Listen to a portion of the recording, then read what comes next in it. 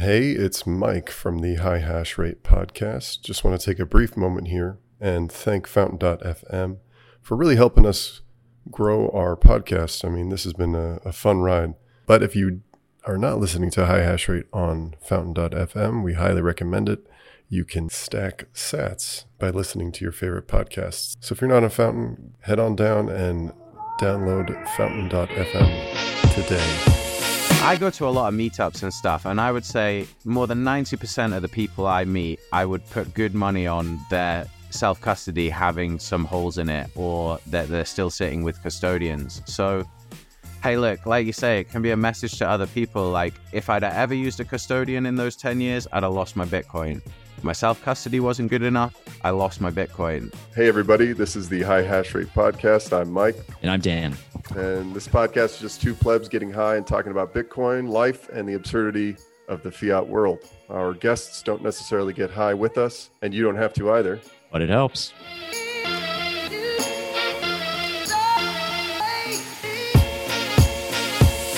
Welcome back to High Hash Rate. Today, our guest, you may have seen his story kind of trending about a month ago. Kind of had one of the worst nightmares that can happen to a Bitcoiner. They lost their stack, and he's going to kind of tell us about the story, man. So introduce yourself and kind of let us know what's going on. That's a heavy intro, bro. No, I know. Yeah, well, I'm Rick, and like you said, I think it ended up on quite a lot of people's Twitter feed that, yeah, about a month ago, me and my dad, we got hacked and we lost 25 Bitcoin. That was Bitcoin that, we'd been holding for a good sort of 10 years. To say we're fully paid up Bitcoiners would be an understatement. It's probably been our biggest obsession over the last sort of decade and stuff like that. And yeah, I'm trying now. I've got nothing to pitch or sell or anything like that, but I do have a story to tell, and maybe that story can help some other people. So it seems worthwhile to sort of explain what happened, the mistakes we made, and just encourage people to I don't know if they're I would imagine there's a certain percentage of your listeners that might not have their self-custody in as good a shape as it could be. And if they hear this story and take some action and improve that, then I feel like at least I'm trying to salvage something from a pretty outrageous situation we found ourselves in, Yeah, man, I guess I'll start with, what was your Bitcoin story? How long ago did you discover it? And how long have you been a hodler? So, well, I can be a bit more accurate than when I first told everyone what happened, because part of the process we've had to go through now is to work with the authority is to prove that the funds were ours in the first place. So I've been digging through transactions from way back in 2013, where we first bought some Bitcoin at Mt. Gox. I think it's such a long time ago. I think we probably stumbled across it in around 2012, and then probably just talked about it for quite a while before we actually went and bought some and started playing with it.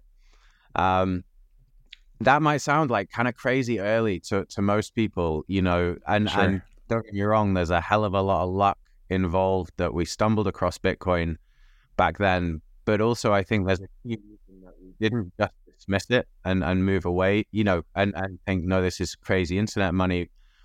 Largely Right. because I was quite fortunate, my dad's pretty out there, right? So even from a young age, he was telling me, you can't trust the central banks.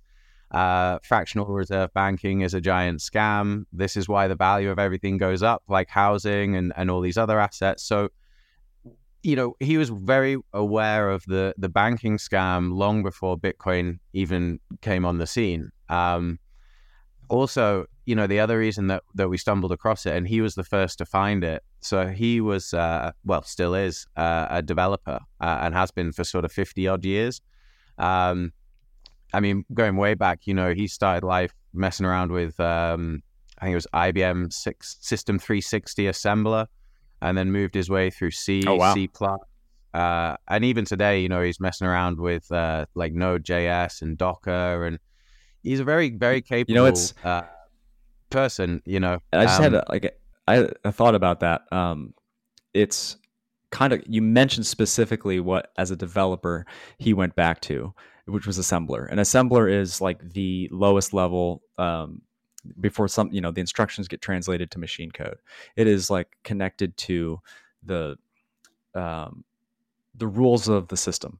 And then you talk about how your dad just kind of knew what the scam was. He identified it from day one, the banking scam, the central banking scam, the way the money works, right? Because he was just like so in tune with just the basics of how a system works in the incentive structure. And he noticed the same thing in Bitcoin, was like, oh, I recognize this immediately. And it's just like this pattern that you just know it when you see it, right? And it was, apparently that's in your family. Like you know it when you see it. Like you see right through the scam.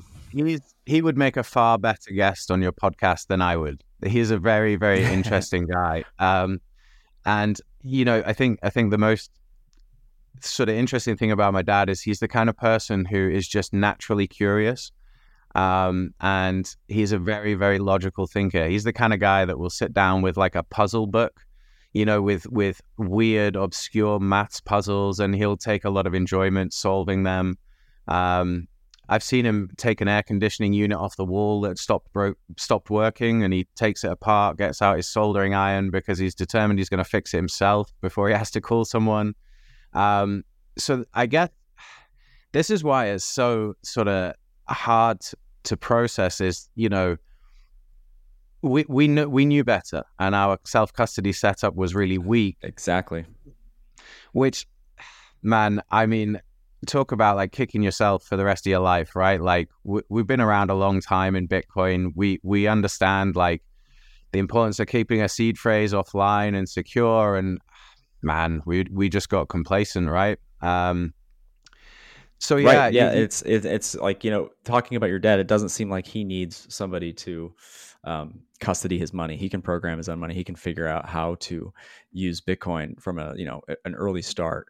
And but at the same time, there's a lot of people who don't, they worry that they're never going to have the technical ability to fully be sovereign and control their Bitcoin. So they kind of relent, and maybe they get lazy with it. But even if the more you know, right, like you can still, like, that's still a risk, like no matter how much you know better.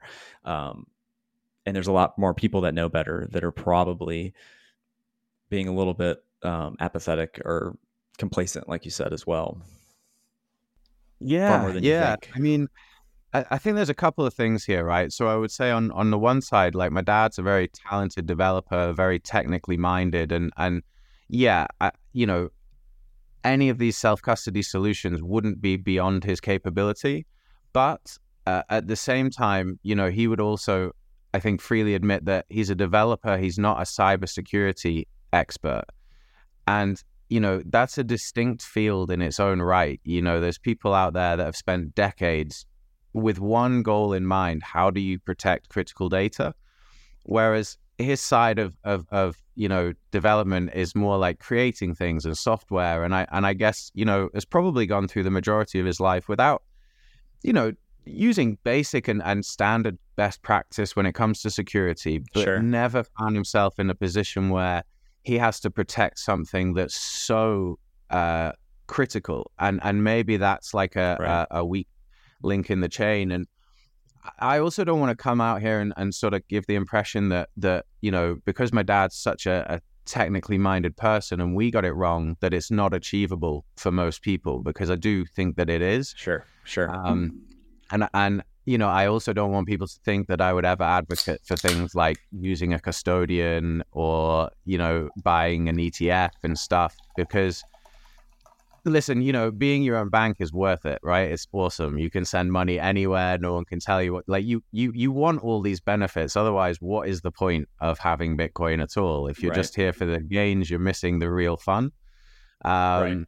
So yeah, I think a big driver, man, is that, when we were first storing our Bitcoin, there weren't so many hardware wallets available. Right. There weren't these solutions like steel plates. I mean, granted, right, we could have gone and bought a piece of steel and marked it up ourselves without buying one. Was Seedwords had that been adopted for the seed phrase when you first started in the hierarchical wallets, or did you have to like keep track of each address and private key?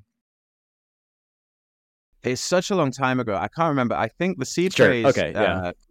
BIP 39, I think was about 2013. Yeah. So, we started getting interested right around that time. So if there was a period without seed phrases, it was probably short-lived. Yeah, I was just curious. Yeah, and I was just wondering. I don't know if this helps, but I think one of the first wallets we ever used outside of like Bitcoin Core was called Multibit. I think it's defunct now, and I can't remember. But maybe if people are interested, they could go and look at what Multibit was like and whether it offered seed phrases. I don't really remember. And then we ended up using Electrum wallet once. Multibit was so. By this point, yeah, we're definitely into seed phrases, right? I just had I had one question about this time period when you first got into it, and like you said, you used multiple different wallets. But I'm curious, how serious did you take it at the time, and like how much were you trading with it? Were you just kind of experimenting with it? Or you being like accumulating, just trying to accumulate? I'm making sure of both, right? Like, okay. Back then it was. And how many did you lose back then, maybe to trading or just forgetting a private key? Do you know what? The funny thing is, right, we were really fortunate to find Bitcoin when we did, because there weren't any other coins around, right? So there wasn't all these distractions and shit coins. And, sure. Sometimes I might wear it as a bit of a badge of pride that, I never got sucked into the blockchain rabbit hole or the shitcoin rabbit hole. And I think that's largely because when there's only Bitcoin to study and only Bitcoin to learn about it, we went down the rabbit hole of understanding, what is it that gives it value? What is it that makes it decentralized? I mean, even to the point when Ethereum was launched, I looked at it and I've seen this Bitcoin emerge with this immaculate conception, right? And then I see Ethereum launch with basically like, an ICO and investors, and it had a, I mean, I guess Vitalik wouldn't call himself a CEO, but to all intents purposes back then, this guy had made a product, he'd raised money for it. It just felt old fashioned, like same as the fiat sort of thing. So to us, we didn't get sucked into that rabbit hole. So, and also all these places where you can trade with like extreme leverage and all this crazy stuff, it just didn't really exist. I guess you could have traded on Mt. Gox and bought and sold, but we're not traders, we were just in it for the tech, I guess, because, back then a coin was worth, 30 quid, 30 pounds, right? Wow. And, me and my pals, we used to joke around and say like, God, could you imagine this thing might go to $100? It's ridiculous. So more we were just learning about it and stuff like that. I mean, over the years, my stack did get smaller and smaller. Like, I would still buy some over the coming 10 years, but obviously like, the price is always running away from you over that 10-year period. It's funny to me when people are so upset during a bear market, because when you've seen Bitcoin at 30 pounds, all the bear markets kind of look a little bit inconsequential. Yeah. Oh yeah. That was our sort of origin story, I guess, is we were lucky to learn it pretty intimately because there were no distractions. That allowed us to see that like blockchain doesn't make any sense without, a token like Bitcoin, a native currency. It also meant that we were really suspicious of altcoins. And I mean, at one point I would have thought between us we had over 100 Bitcoin that we were kicking around with. But yeah, didn't really trade, but used some to pay expenses as we went. I was in my mid-20s when we found it. So to me, it's kind of miraculous that I ended up with any, right? Because I was like, yeah, exactly. I want to go out, have fun, go on holiday, whatever. You beat the odds. I was, you mentioned at the beginning that you were kind of going back and having to find receipts and purchases that you'd made to prove it was yours. And I'm wondering what that was kind of like. Did it bring back a lot of memories? Did you realize like the conviction you had, or maybe you didn't have during bear markets in the past, when you're like looking at the dates and like seeing these purchases that you made, remembering all the times you bought Bitcoin throughout the years?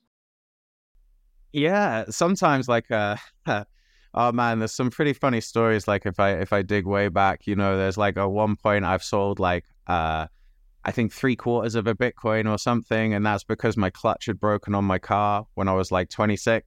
And stupid stuff like that. And you think, my God, there was one holiday I went on. I went on some cruise, and again at the time I think it was about like $600, but the Bitcoin I spent to go on that holiday today is probably worth, I don't know, 200K, something outrageous.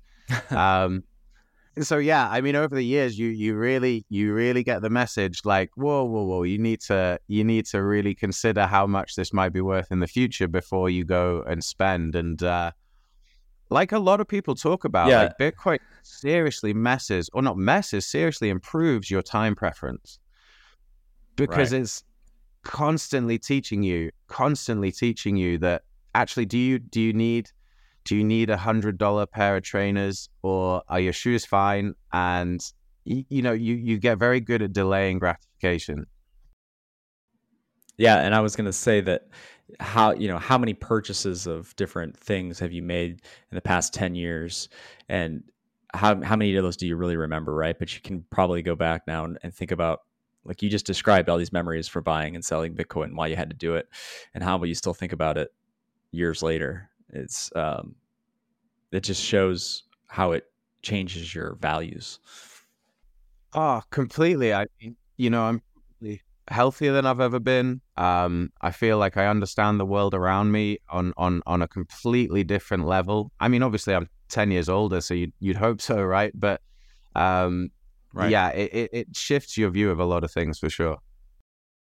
Yeah, it causes you to contemplate your actions, and contemplate your purchases, and contemplate your things that you put value into. Yeah, go ahead, Mike. No, I was going to ask so I'm still curious. So this story is actually, I think the story, by the way, is extremely important in a very big sense. If you extrapolate our life 2,000 years later, what does this story mean?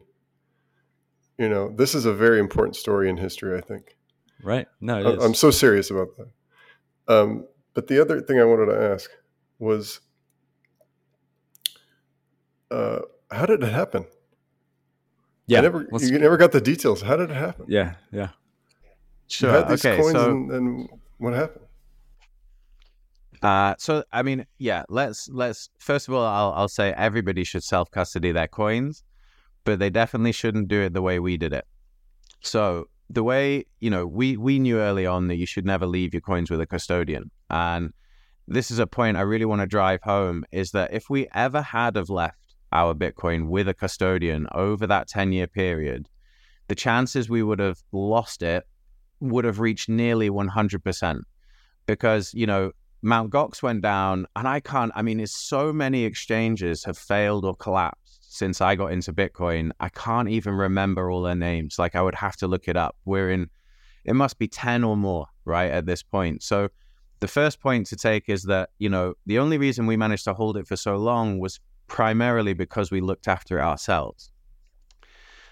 So the next thing, though, to say is that our self-custody really wasn't good enough. And the reason it wasn't is, I'll just take you through the setup. So, I got a lot of heat on Twitter, as you'd expect, when I spoke about what happened. And I had a lot of comments that I should address saying, oh, you crazy idiot. How do you not know how to use a hardware wallet after 10 years in Bitcoin? And, I got to address that, because we do have and we do use hardware wallets. But obviously, this is just a signing device. And just having a hardware wallet is not the final solution to this, because you need to protect a recovery phrase so that you can get back to the hardware wallet, right? If you lose it or break it. So basically fast forward to the point where we've got hardware wallets, but we have recovery seeds for those wallets that we need to, secure, write down, put in metal, whatever. And this is where it goes wrong is, we chose to use a password manager to store our seed phrases. Now, before everyone goes totally crazy and says you've left your seed phrases with a custodian, this was a self-hosted password manager, right? So it wasn't like LastPass living with some third party. We used KeePass, which is like an open source, self-hosted, really well respected, like great piece of software. Really love it. There's nothing wrong with KeePass, but we had a KeePass file on our own machine, and our seed phrases were in there. Now that KeePass file was also encrypted with a password. So, if you got access to the device, you couldn't just open the file and get to the seed phrases. You needed the password. And that password was never written down anywhere and didn't live anywhere except in our own heads, right? So mistake number one here that's worth pointing out is that, this laptop was a daily driver. It's my dad's daily driver laptop. So, this PC will frequently connect to the internet. He uses it for basically everything, right? So that's mistake number one, because, you're just opening up a huge attack surface that's really easy to not open up, right? So don't store your seed phrases on a device that connects to the internet. The second problem then we have, we've recorded our seed phrases in KeePass. We're obviously aware that, my dad's laptop could die. He could, drop a glass of water on it, whatever. Or, your hard drive just gets corrupted. So, we wanted to make a backup of this KeePass file that contained the seed phrases. Now, again, mistake number two, which is kind of starting to compound our errors here, is that was backed up to the cloud. So it's a cloud storage solution like OneDrive. Again, the OneDrive account will be encrypted with a password, right? You can't just walk into that. You would maybe think from that, okay, so number one, storing your seed phrases on a daily driver laptop, really stupid. Do not do that. The second thing, backing this up to the cloud, really stupid. Don't do that either. However, you would still think there's a challenge there to get to the seed phrase. You first have to get through you have to get access to the device, or you have to get into OneDrive. And even if you manage those two things, you still have to break the encryption on the KeePass file. So let's get to our final and most crucial and most painful mistake, which is essentially that the password that was used to encrypt the OneDrive and the KeePass file was, now we look back, laughably weak. Right? So it's maybe 11 characters long, doesn't have any special characters in it. It's not crazy, like it's not my cat's name. Some people on Reddit and Twitter thought that the password might have been Bitcoin. It wasn't. But, I don't know why I'm trying to save face. It was easy to brute force with a computer. This is what we think. Yeah. So. Yeah. Okay. I was going to ask if you know exactly how it was compromised, or if you just kind of have followed the pattern of vulnerabilities. I think we just got the most likely case, right? I suppose there's option one. Yeah, sure. Probabilities. Maybe someone got access to his device. We think that's unlikely because we know who comes in and out of that house, and we just think it's really unlikely. So yeah, number two, I mentioned that my dad's been a developer for 50 years. So do we think that he had a keylogger on his device or something? Again, not impossible, but we think unlikely because he's very unlikely to click phishing links or download malware. He writes software, so I'd be surprised if that was the root. Here's another really interesting bit of the story is, and again, this is all based on probabilities, but we think that it's very likely that we were targeted specifically. And the reason that's what I was going to ask as well. Yeah. Option one, this is just some random hacker gets into our OneDrive account, breaks the encryption, and thinks, holy cow, I just won the lottery. There's seed phrases to 25 Bitcoin in here. Could have happened, but that would be extremely lucky on the hacker's part. What we think is more likely is we learned through working with law enforcement and during the investigation that when Mt. Gox was hacked, that not only did they take the Bitcoin from Mt. Gox, but they also got access to the user data.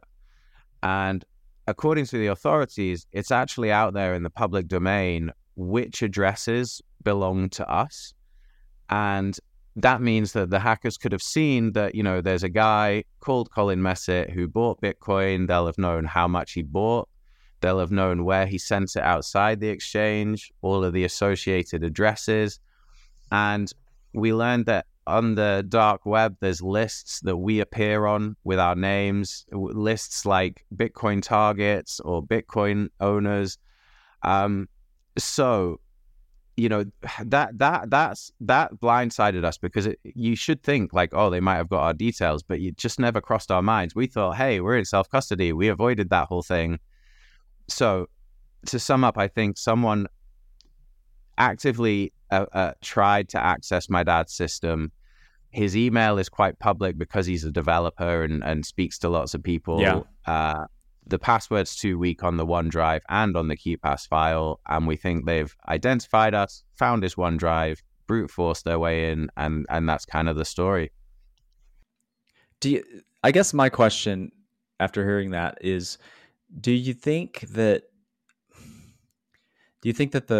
you probably overanalyzed the security setup from a technical perspective? Just this probably been racing through your mind nonstop since you figured out the news, right? But do you think that really the biggest vulnerability was just being in that Mt. Gox database and having your OPSEC essentially make it so that you were, that's why you were targeted? And really, that if somebody was that determined to get to your Bitcoin, you could have had a stronger setup, but it's, they could have found another way to get it, unless you were just totally following the rules and best practices to a T, which maybe some people do that 100% of the time, but that's a lot of pressure to do 100% of the time.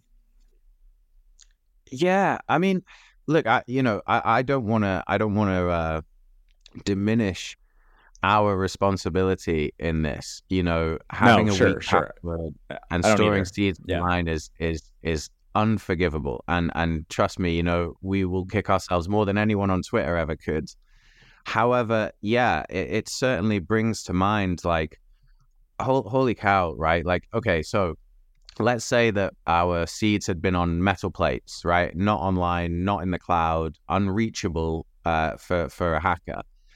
The truth is, you don't know if someone's going to show up to your house and commit a physical attack. That happens. There's lots of examples of that happening around the world. And when there's $1 million worth of Bitcoin sitting there, it keeps me up at night thinking, this could have, my dad's in his late 60s. I live miles away from him, a good 5-6 hour drive away. He's a capable guy. He's still fit and, moving around. But if 5 thugs show up with ski masks on, this is a problem.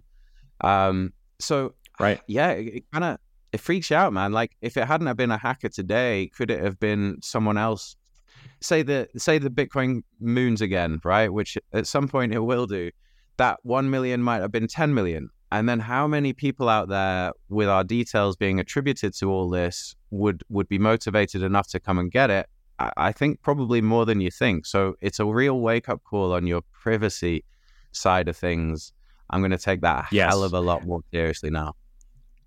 Yeah, I think maybe the point I was trying to get at was, it's a holistic approach. You can be the most technically sound, or you can be the most, you can have the best OPSEC and the best privacy, but you're lacking in a technical sense, or any other aspect of it could, leaves you open and more vulnerable if you're not perfect with the way you're doing. So if you're totally technical but have zero OPSEC, you better be perfect at technical. Or if you're totally private and have good OPSEC, but you're not good at technical, you better be perfectly private. Or, maybe it's more realistic to be good, if not perfect, at kind of every facet of security, or work towards being stronger in those cases. And also that it's never too late, although it's worth thinking about, that you can't go back and undo the mistake of, buying at Mt. Gox, right? You should, like, if you knew better, you would only buy peer-to-peer and you'd be perfectly private, whatever. But you can't change the past, and you can't change that trace of history to you, but you can adjust and make up for past mistakes the best you can. Yeah. Like if I go on enough podcasts and tell everyone my Bitcoin was stolen, maybe everyone will leave me alone, right? It's already gone. Exactly. You missed the boat. It's all a psyop. This could be a psyop. Maybe you're just trying. This is your boating accident, right? You're just more of a drama. Oh man, guy, I mean that would be a bold move, right? Like trying to convince the whole of Bitcoin Twitter and people who are far more capable than me that this was a boating accident. I wouldn't have the balls for that, and certainly not that good of an actor, right? So yeah, a lot of people have accused me of that, but you'll have noticed as well, like I've never put a donation address out. Like I'm not asking anybody for anything. So I don't know what I would stand to gain other than trying to pretend I'd lost my Bitcoin, but then I got like 3 million views on Twitter or something. Like it went crazy. I don't think attracting attention to myself that way would be a good strategy. So yeah, I don't know if that makes much sense. But I do want to mention that there, like I mentioned before, there is an importance to this story. You know what I mean? This is like a warning. This is going forward, you could that's how you transform that narrative, is like you can become a message for everyone in the future. And it's a story it's the conversation nobody ever wants to have or have to have. You know what I mean? And it's like, oh shit, it's hard to even imagine. Well, do you know what? Sorry, but having the hard conversation, trust me, way more pleasurable than losing all your Bitcoin. So just have the hard conversation. There you go. With yourself. How many times have you told that story? I mean, I'm telling everyone, Michael, I think you hit a really important point there, and that's why I'm out explaining to people. Like I'm quite a private person, like, not a heavy social media user. I don't want to be an influencer. It's not really my style. So, when that tweet went crazy and we got 3 million views, that was a whole another level experience for me as well. Like I feel really uncomfortable with that many eyeballs on me. But to your point, Michael, it's just like, do you know what? Like I could run off with my tail between my legs. It's an embarrassing story. We've been in Bitcoin for 10 years. We should have had a better setup. But I guarantee, I go to a lot of meetups and stuff, and I would say more than 90% of the people I meet, I would put good money on their self-custody having some holes in it, or that they're still sitting with custodians. So hey, look, like you say, it can be a message to other people. Like if I'd ever used a custodian in those 10 years, I'd have lost my Bitcoin. My self-custody wasn't good enough. I lost my Bitcoin. So just, like there's more people that need to hear this, because there's also a message out there that says if you have a hardware wallet and a metal plate, it's dead easy and that's all you need to do. And that really doesn't do service to what you're actually embarking on when you're trying to protect your Bitcoin. And I think more people need to know that there's more steps you need to take.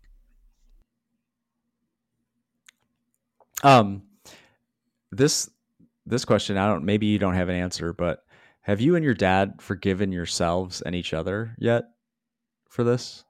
Because it's like, you didn't just lose your Bitcoin. It's like it was your guys' Bitcoin. So turn it into therapy. No, a little bit. Yeah. Yeah. Hi, man. I'm a pretty open book. Resonate with you? Yeah. Yeah. I mean, for us, and I know a lot of people talk like this, but it was never about the money. It was always about the freedom. You can probably tell, I said from the start we were distrustful of central banks and all that, and we're quite aware of some of the way the world works, and like the food system, the money system, whatever, take your pick. So we were always just pursuing our freedom and our sovereignty, right? So the overall, I guess one way that helps to deal with it is, having been watching the space for 10 years, I know now that like it's unfathomably early still. Like I've been through quite a few cycles, and every cycle you think, okay, this is it now. Everyone's going to figure it out. Everyone's going to be on Bitcoin. All the shit coins are going to die. And all the blockchain chat's going away. I promise you, like, well, I could be wrong, right? But I absolutely don't think that we're anywhere close to that just yet. So I believe that I've got plenty of time to win back that freedom. I'm still going to, I guess, if you want to see it this way, front run 90% of the population. And to me, if I get my freedom, it doesn't matter whether I would have had $1 billion or just enough to claim that freedom.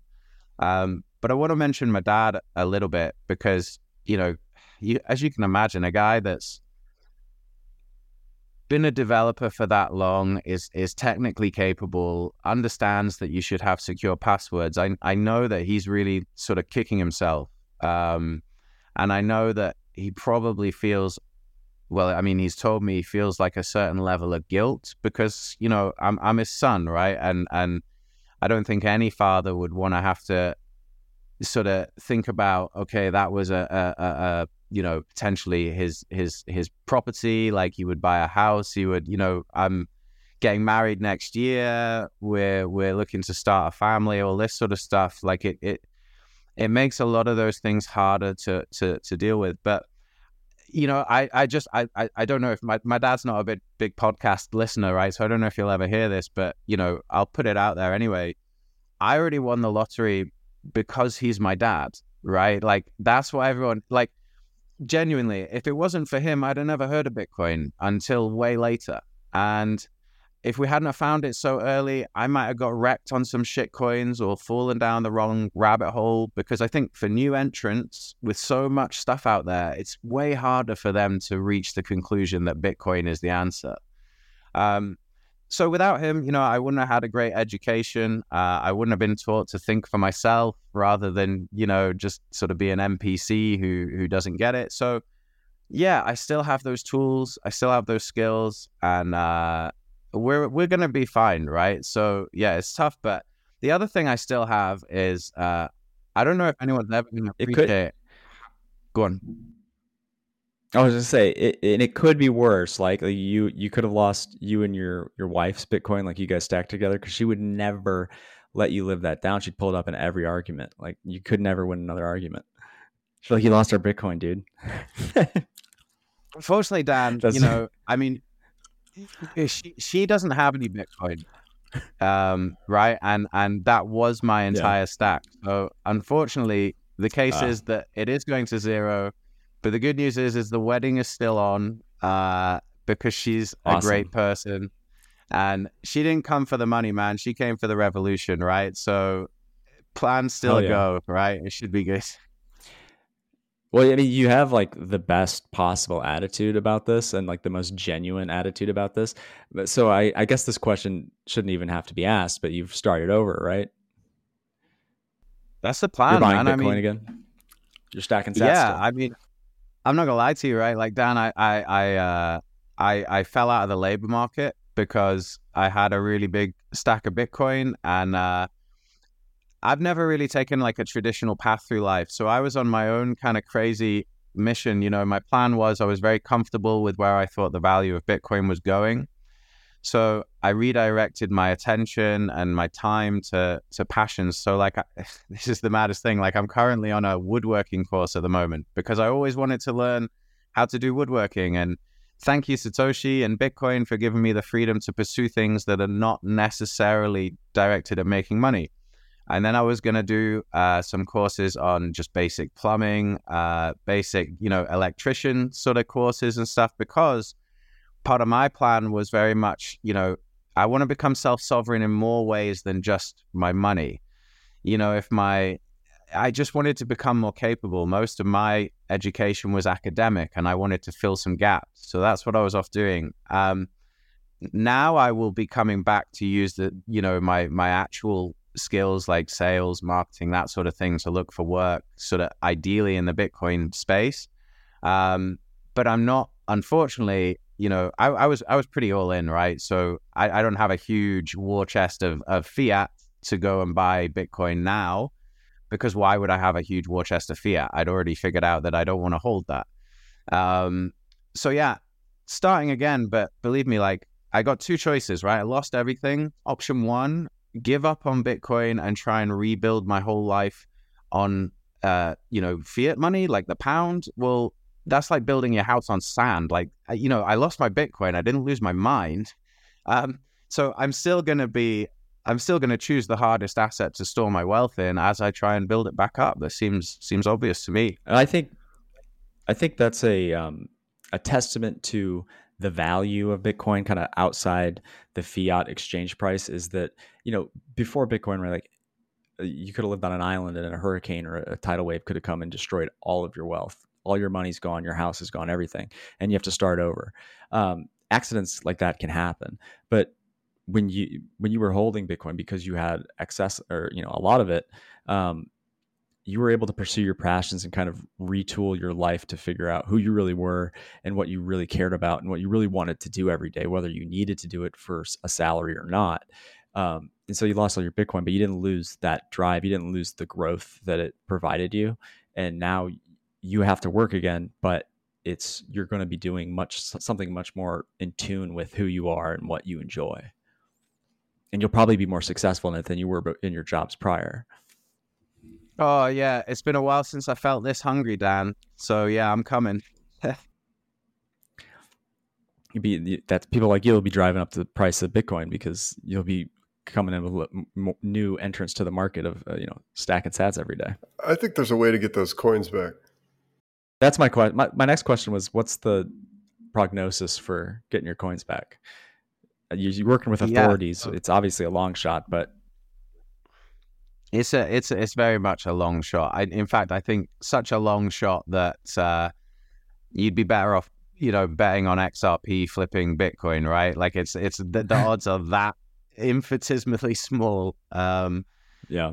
So look, what happened when the funds were swept is, quite a lot of the funds went through Wasabi coin joins, and were, sort of sprayed everywhere.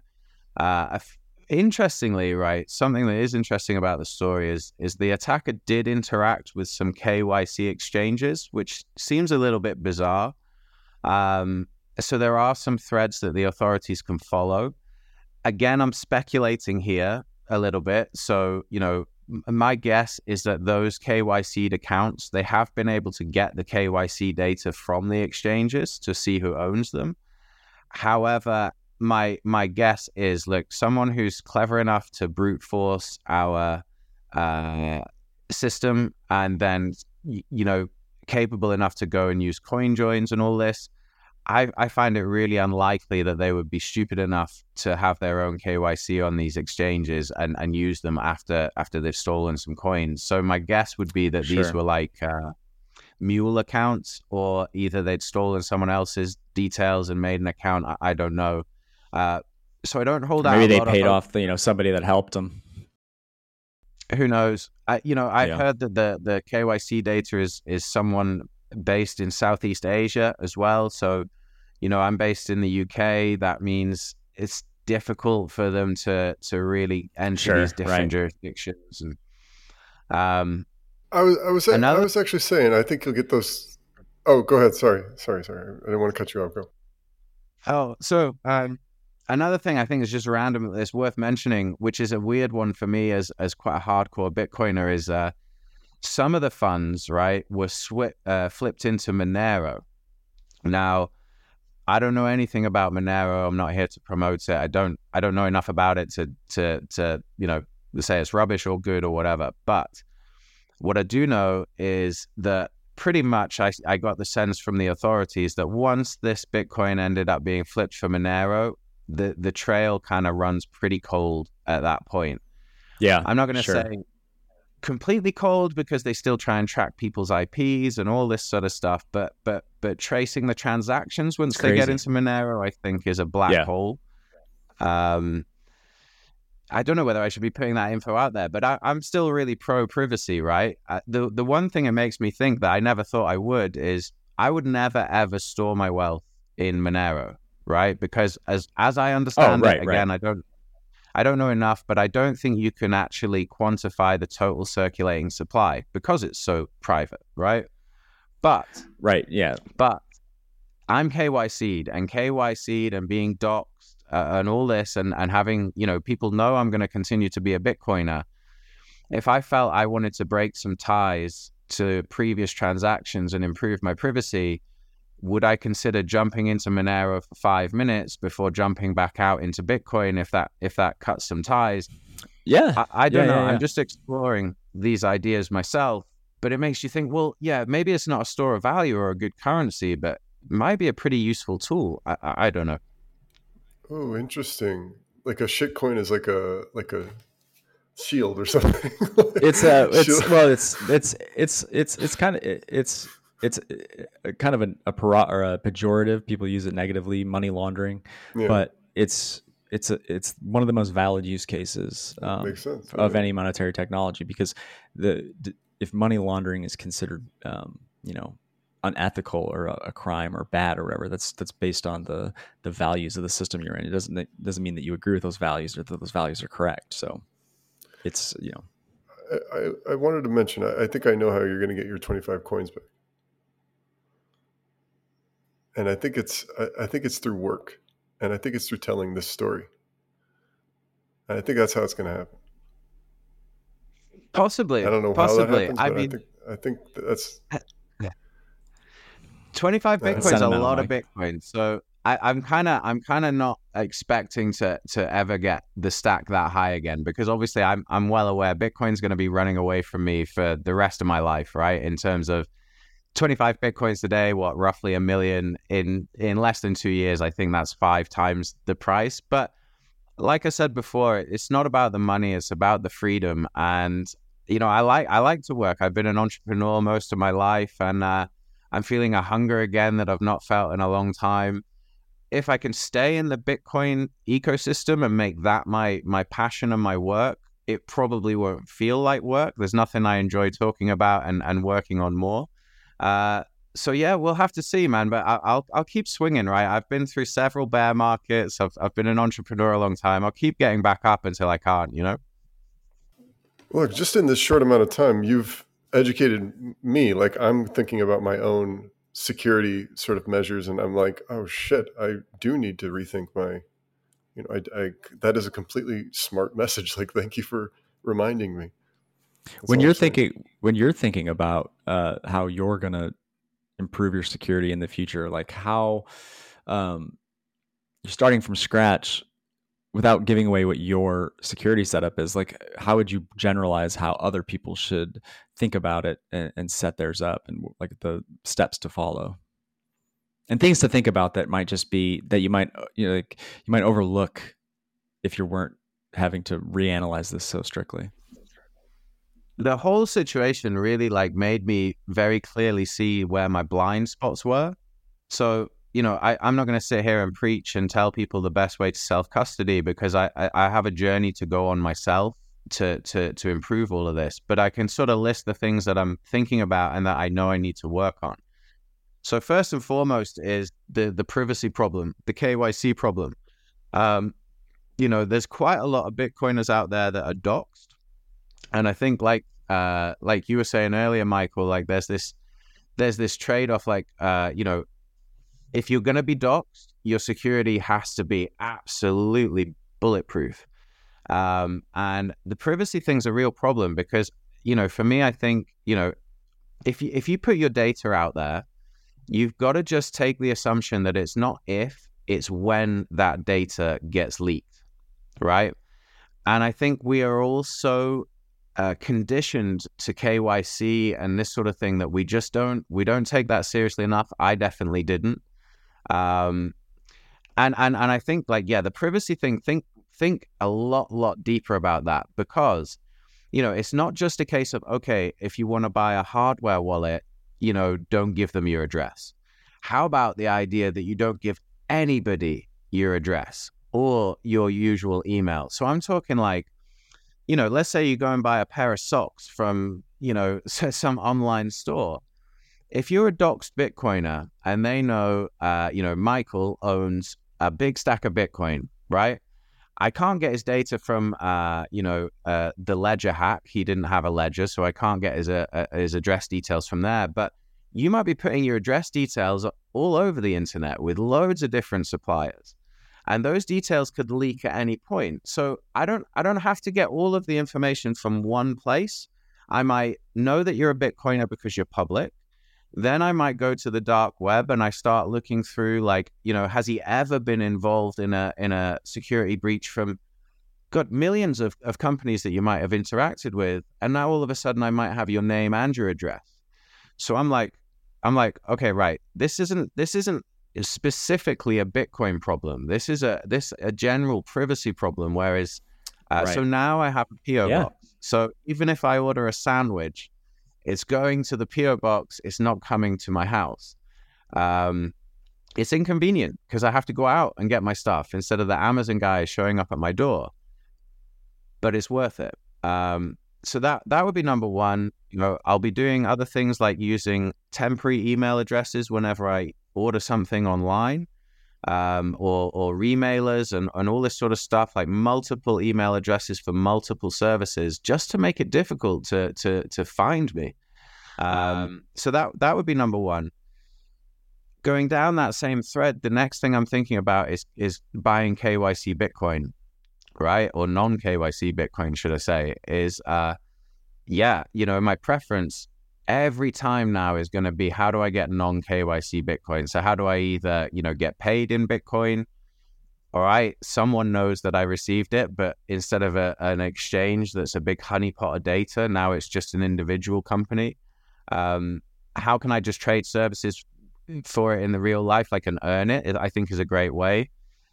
I'm much more interested in mining when I never was before, because to me that produces pristine Bitcoin. And I'm probably not going to be competitive because of my electricity costs and I can't compete with big miners, but maybe I'm quite happy to pay a premium to get Bitcoin that I know is clean. So that's something to think about. And if I do have to buy KYC Bitcoin, because like you have a problem, I wish I had this problem, but if you want to buy 20 grand's worth of Bitcoin in an instant, right? You're going to find that quite difficult, I think, through non-KYC routes. So exactly, if I ever get lucky enough to have 20 grand floating around that I want to chuck at Bitcoin in one go, then I might have to use a KYC exchange to do that. But crucially, I'm going to take some steps after that fact to try and cover my tracks. So I'll be doing a lot more work on trying to understand better. Like I've played with most of this stuff, but I've never gone deep enough. Out of Monero. Precisely. So, maybe Monero, don't know enough about that. I've dabbled with CoinJoins and Sparrow Wallet and stuff before, but just as a curiosity rather than taking it super seriously. So I might mix them. But I am going to try and break the chain between the withdrawal from the exchange to the addresses that I then use on an ongoing basis. The more you know about the system and this technology, the more creative you can get with expressing the security and keeping the hackers guessing, keeping the people guessing. Totally. And it might even give you a level of protection whereby, hey, look, I know you're a Bitcoiner. I have your name and I'm trying to, and let's say the exchange you used got hacked. If I'm an attacker, I think like a businessman, right? I want to find the easiest targets for the best reward so that I get the best return on any time I put into hacking, right? Like a business kind of approach. Right. If I'm going through all those exchange details and I'm tracking everyone's Bitcoin, trying to find out who has the most, where it lives, if I come across a user and I follow their Bitcoin and I see very early on after you bought it that you've mixed it, then all of a sudden I'm moving right on to the next person. Yeah. Right, You exactly. look. I'm going to the next guy because this guy knows what he's doing. It's kind of like There's having something. like a beware of dog sign outside of your house, right? Like it's like maybe you have a dog, maybe you don't, but it's like I'm going to the house that doesn't have a dog. That's For the night sure, sign. for Yeah. sure. Right. I'm looking for the idiots who left their seeds in a OneDrive. I'm not looking for the guy who did a coin join, right? So yeah, Right. that's Does one question I have is like we're talking about all these vulnerabilities. Well, first of all, always know your blind spots and your vulnerabilities, and always be thinking about which ones that you might be overlooking, because you could follow all the steps that you just outlined, right? But um, I'm not saying you, but anybody, right? But if you tell your wife goes to work and tells everybody how much Bitcoin you have, because you're always, because she knows, and then it's like, somebody that she works with her hears it, and he can exploit you because all those tracks that you covered like weren't meant to stop somebody who already lived in your community and knew who you were personally and knew where you lived. So there's always that to think about too. It's always covering your blind spots, but obviously all of these concerns it's a lot of responsibility, maybe a little bit of stress burden, maybe it's a lot of work to feel like you're comfortable and knowing what you have to do. So was there any sense of relief for a brief moment that you didn't have to worry about securing this Bitcoin, and that but now that you have this clean slate, there's also the relief of all the mistakes of your past have been kind of that trail has been wiped clean, and now all the Bitcoin you acquire, you can create those beware of dog signs right out there, so people don't even try to track you down at that point. yeah. I mean, A Dan, sense of I'm relief, sure in all of this.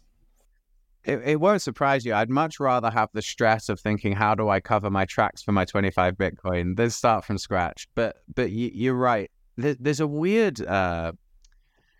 It's weirdly freeing, right? Like, you ever heard that phrase, the things you own end up owning you? Yeah. And he talks about it in Fight Club, right?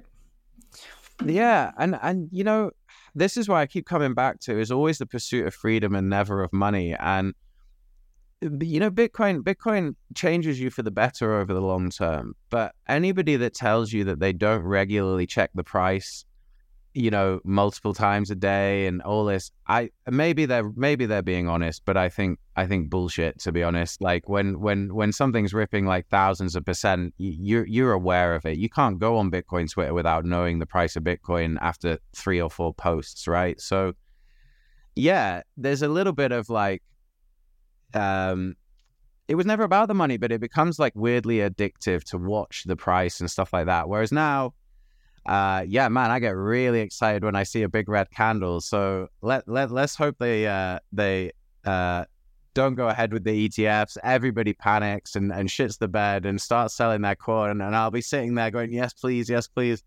So yeah, there's a sense of freedom, and also, I don't know, if you're from Britain, right, everyone loves an underdog story. So I don't mind being the underdog. We'll try and go for a crazy comeback and see what happens. Oh yeah. Go ahead, Mike. No, I mean, I got probably a few more questions here, but I think you answered a lot of the stuff that I was curious about. I'm curious. One question I did have was, where do you transition from here, from that fate? Like, where do you go?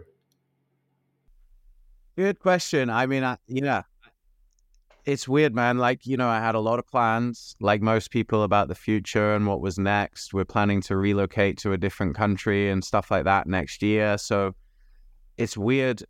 It's a weird experience to have every plan that you had pretty much torn up in 10 minutes right in front of you, right? That's a weird feeling. So it's still very fresh. It's still only been a month, and I don't know exactly what I'll do next. I really want to stay in the Bitcoin community, so I would love to find a job with like a Bitcoin company, like a full-time sort of role, because it's something I'm passionate about. I think it would be quite hard for me now to go, like, I don't know, back into biz dev, selling a product in fiat world that maybe I'm not as passionate about, and have to watch Bitcoin rip and everyone having fun on Twitter. Like, I don't want to leave. I want to stay here. It's the most interesting thing happening in the world right now, in my opinion. So I plan on sticking around and hopefully trying to make some sort of career here. You know, I've done a lot of public talking in the past, despite the hack making us look like complete and utter noobs. And I'm certainly a mid-curve, right? I'm not a galaxy brain, but I'm quite good at explaining technical things in layman's terms to new people and helping them on their journey. And sharing this story, I think, is important. You know, I'm doing a little bit of work now already with a company called the Bitcoin Way to try and help people with their self-custody. And, you know, it's just light touch with them at the moment. Maybe it turns into something, but they've given me a platform and a destination. So a platform to speak to people and say, look, we got it really, really wrong. But also, oh man, my views on this have changed a lot, right? Like, so my dad and me, not cybersecurity professionals. That is a niche sort of industry, and people have spent 30 years dedicating their lives to protecting data. Yes, I think it's important that Bitcoiners educate themselves, that they go and do coin joins, that they get comfortable making transactions and all of this. But you've kind of got two options here. You know, a company like the Bitcoin Way that I'm working with, I really like them because they're not interested in holding your coins for you. They want you to self-custody. They're not interested in how much Bitcoin you have. And they don't want to touch it. They just really want to teach you and hold your hand on the journey to having a better setup. Now, you know, I know a lot of Bitcoiners out there on Twitter who are really into it and have been for years are thinking, I don't want anyone else to help me. I'm an expert. I'm super private and this sort of thing. But the reality is for like 90% of people, it might be quite a good idea to just, you can learn all this on YouTube, right? You can go to Bitcoin Sessions. He's got great videos on all the hardware wallets. But I say this to people, right? I've used this analogy a few times, which is if my radiator falls off the wall and starts flooding my house, I call a plumber. I know there's plumbing videos on YouTube, but by the time I've learned it, my house is already flooded. So, you know, another analogy might be, you know, if I wanted to become a much, much better golfer, I could go down to the driving range and I could practice and practice and practice and probably improve a bit. But if I hire a coach, the speed at which I'll improve will be massive. I'll also get some peace of mind, especially in the Bitcoin world, that, you know, not only is my setup good because I've hired a coach and I've got there quicker, I also have like this second opinion of someone with 20, 30 years cybersecurity experience saying, yeah, we think we're confident you're following best practices and you're up to date.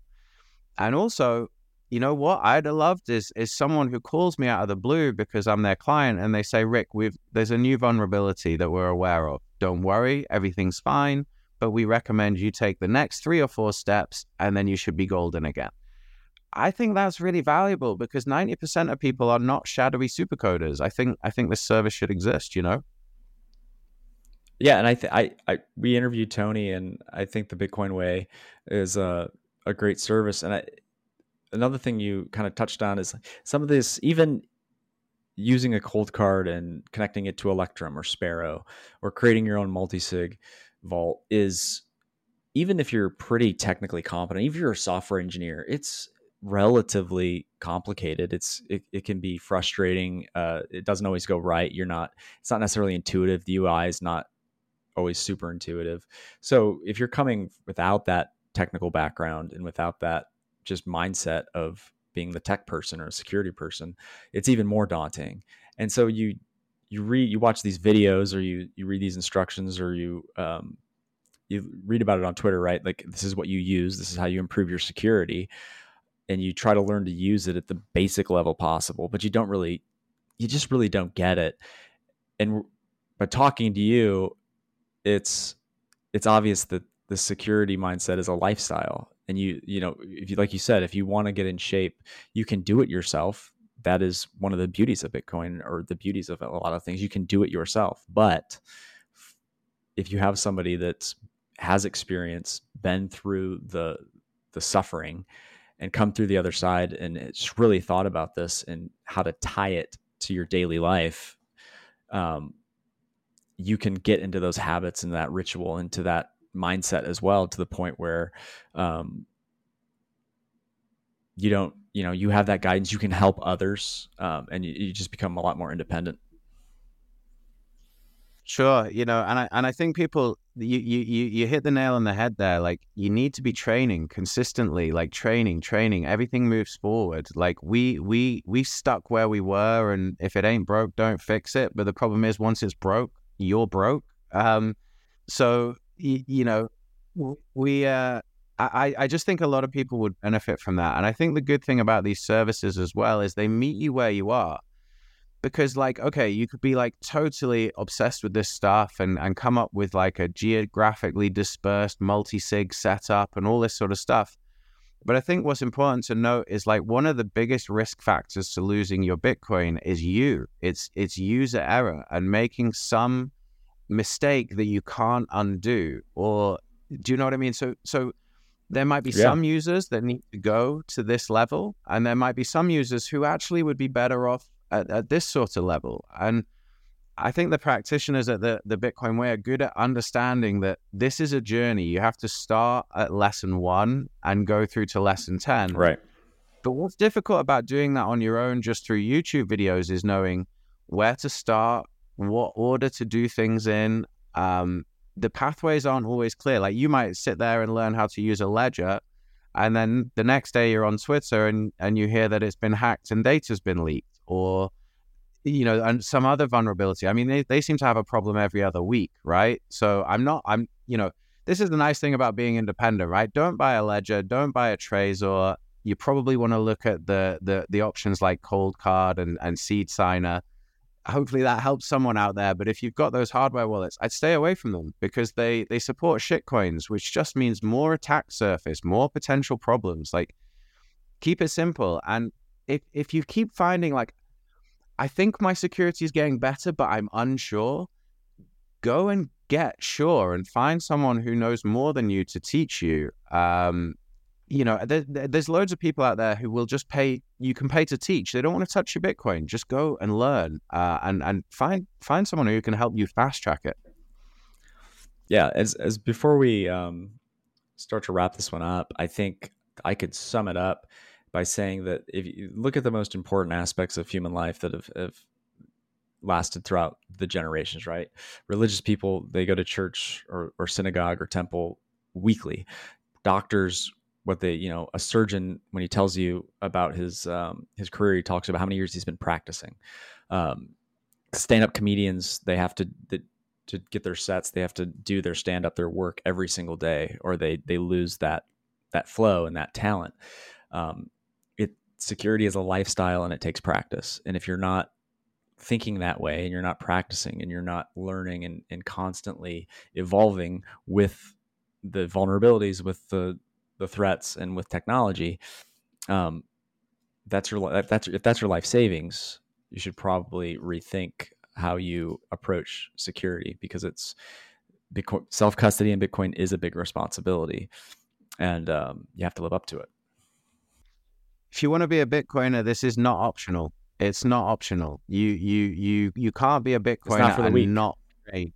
Otherwise, you're going to have a bad time. Well said. Wow, man. Rick, thank you, man. This is some very good conversation. Yeah. Before we go, like, let us know where people can find you, where people can see this video, which it'll be in the show notes, and where people can connect with you if they need a security coach, or they just want to talk more about this. Yeah. So you can find me on Twitter. The handle is @rmessitt. So that's @RMESSITT. I'm not going to be able to, or I'm not going to even try and coach you one-on-one to improve your security, but I can put you in touch with people who are cybersecurity experts with loads of experience.